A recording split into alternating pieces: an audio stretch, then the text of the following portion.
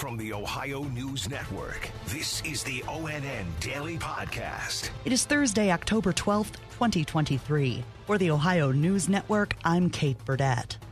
Police in Columbus received a call from Westmore Middle School yesterday afternoon that a man entered the school with a handgun and a machete. ONN's Clay Gordon has more. Caller told police that the suspect had a gun in the holster on his hip and the machete attached to his leg. Officers located 43-year-old Brian Johnson outside of the school. He was no longer carrying the weapons. According to court documents, school staff and other witnesses said that Johnson entered the school to pick up his child, who is a student there, but quickly left and put the handgun and machete inside his car. Johnson has been charged with illegal conveyance of a deadly weapon in a school safety zone. I'm Clay Gordon.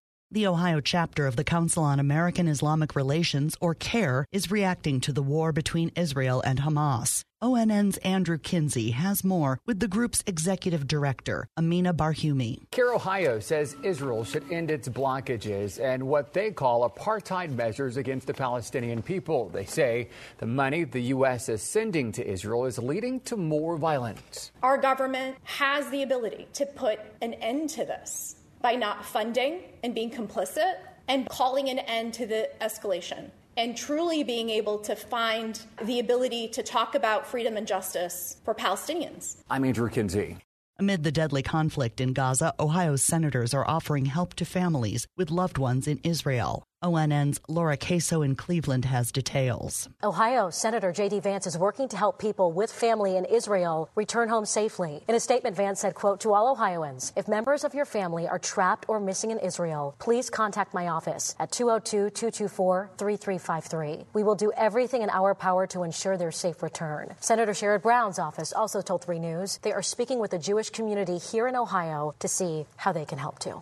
I'm Laura Queso. North of Columbus in Delaware County, someone spray-painted a red swastika on a local school board campaign sign. Lad Dilgard is a resident who says he never thought someone would do such a thing, especially with the war that's happening in Israel. It's unbelievable. It really is.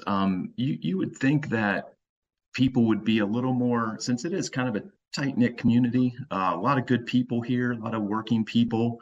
You would think they would be a little more sober and analytical on how they approach things. Dilgard says he is embarrassed for his community. There was significant expansion in the auto workers' strike as 8,700 union workers at Ford's largest plant walked off the job last night. UAW President Shawn Fain said the strike was called at the Kentucky truck plant in Louisville after Ford failed to update its contract offer. As the UAW strike approaches the 1-month mark, more Americans sympathize with the striking workers than with the big 3 car companies employing them. ONN's Dave James has details. A new poll from the Associated Press NORC Center for Public Affairs Research shows 36% of Americans sympathize with the workers in their dispute with the automakers, 9% support the automakers, and the rest back both or neither. 51% say labor unions help workers, while only 15% say they hurt working people. Workers, including thousands in Ohio, went on strike September 15th against Ford, General Motors, and Stellantis, which owns the Jeep, Dodge, and Ram brands. Dave James, ONN News. In north central Ohio, the Crestline Fire Department's chief is facing multiple charges, including theft in office. ONN's Yolanda Harris in Columbus reports. The state auditor's office says Chief Matthew Wells stole more than $60,000. The auditor's special investigations unit found he was employed by the Ohio Department of Education, the Springfield Township Fire Department, and the Pleasant Township Fire Department. He allegedly claimed the same work hours for 2 agencies or used paid leave from one while working for another. I'm Yolanda Harris. Ohio Governor Mike DeWine visited the Garfield Heights Police Department in suburban Cleveland. The department previously received $1.3 million from the Ohio Violent Crime Reduction Program and used it to create a task force specifically to stop violent crime in the area. DeWine applauded the effort. You know what works, you know how it works, you know what doesn't work, and, to take that information and replicate it for Lima or Mansfield or Springfield or what, it just makes so much sense. The department says violent crime has decreased 33% over 15 months.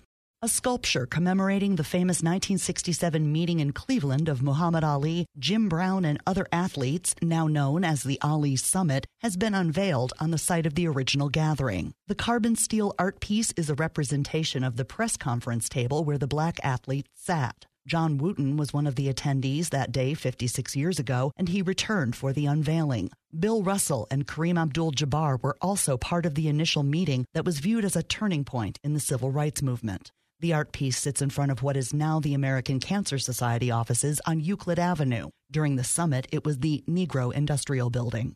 And outside of Athens, in the Plains, Ohio, a nonprofit is seeking new members for history preservation. ONN's Brett Wharf has more. The Friends of the Plains Mounds is the nonprofit. It is in place to help with preservation of the Plains American Indian earthworks. They are looking deep into the future and asking about upcoming generations, hopeful the same amount of care will be put into the preservation for many years to come. New members on the board will help with the education spreading in Southeast Ohio. Sources close to the group say the Plains Mounds are the third largest Adena cultural site, behind one in Chillicothe and the other in Charleston, West Virginia. Brett Wharf, ONN News, Southeast Ohio. Thanks to our TV affiliates, WBNS in Columbus, WKYC in Cleveland, and WTOL in Toledo for their contributions to today's podcast. I'm Kate Burdett on the Ohio News Network. This has been the ONN Daily Podcast, a production of Radio Ohio Incorporated on the Ohio News Network.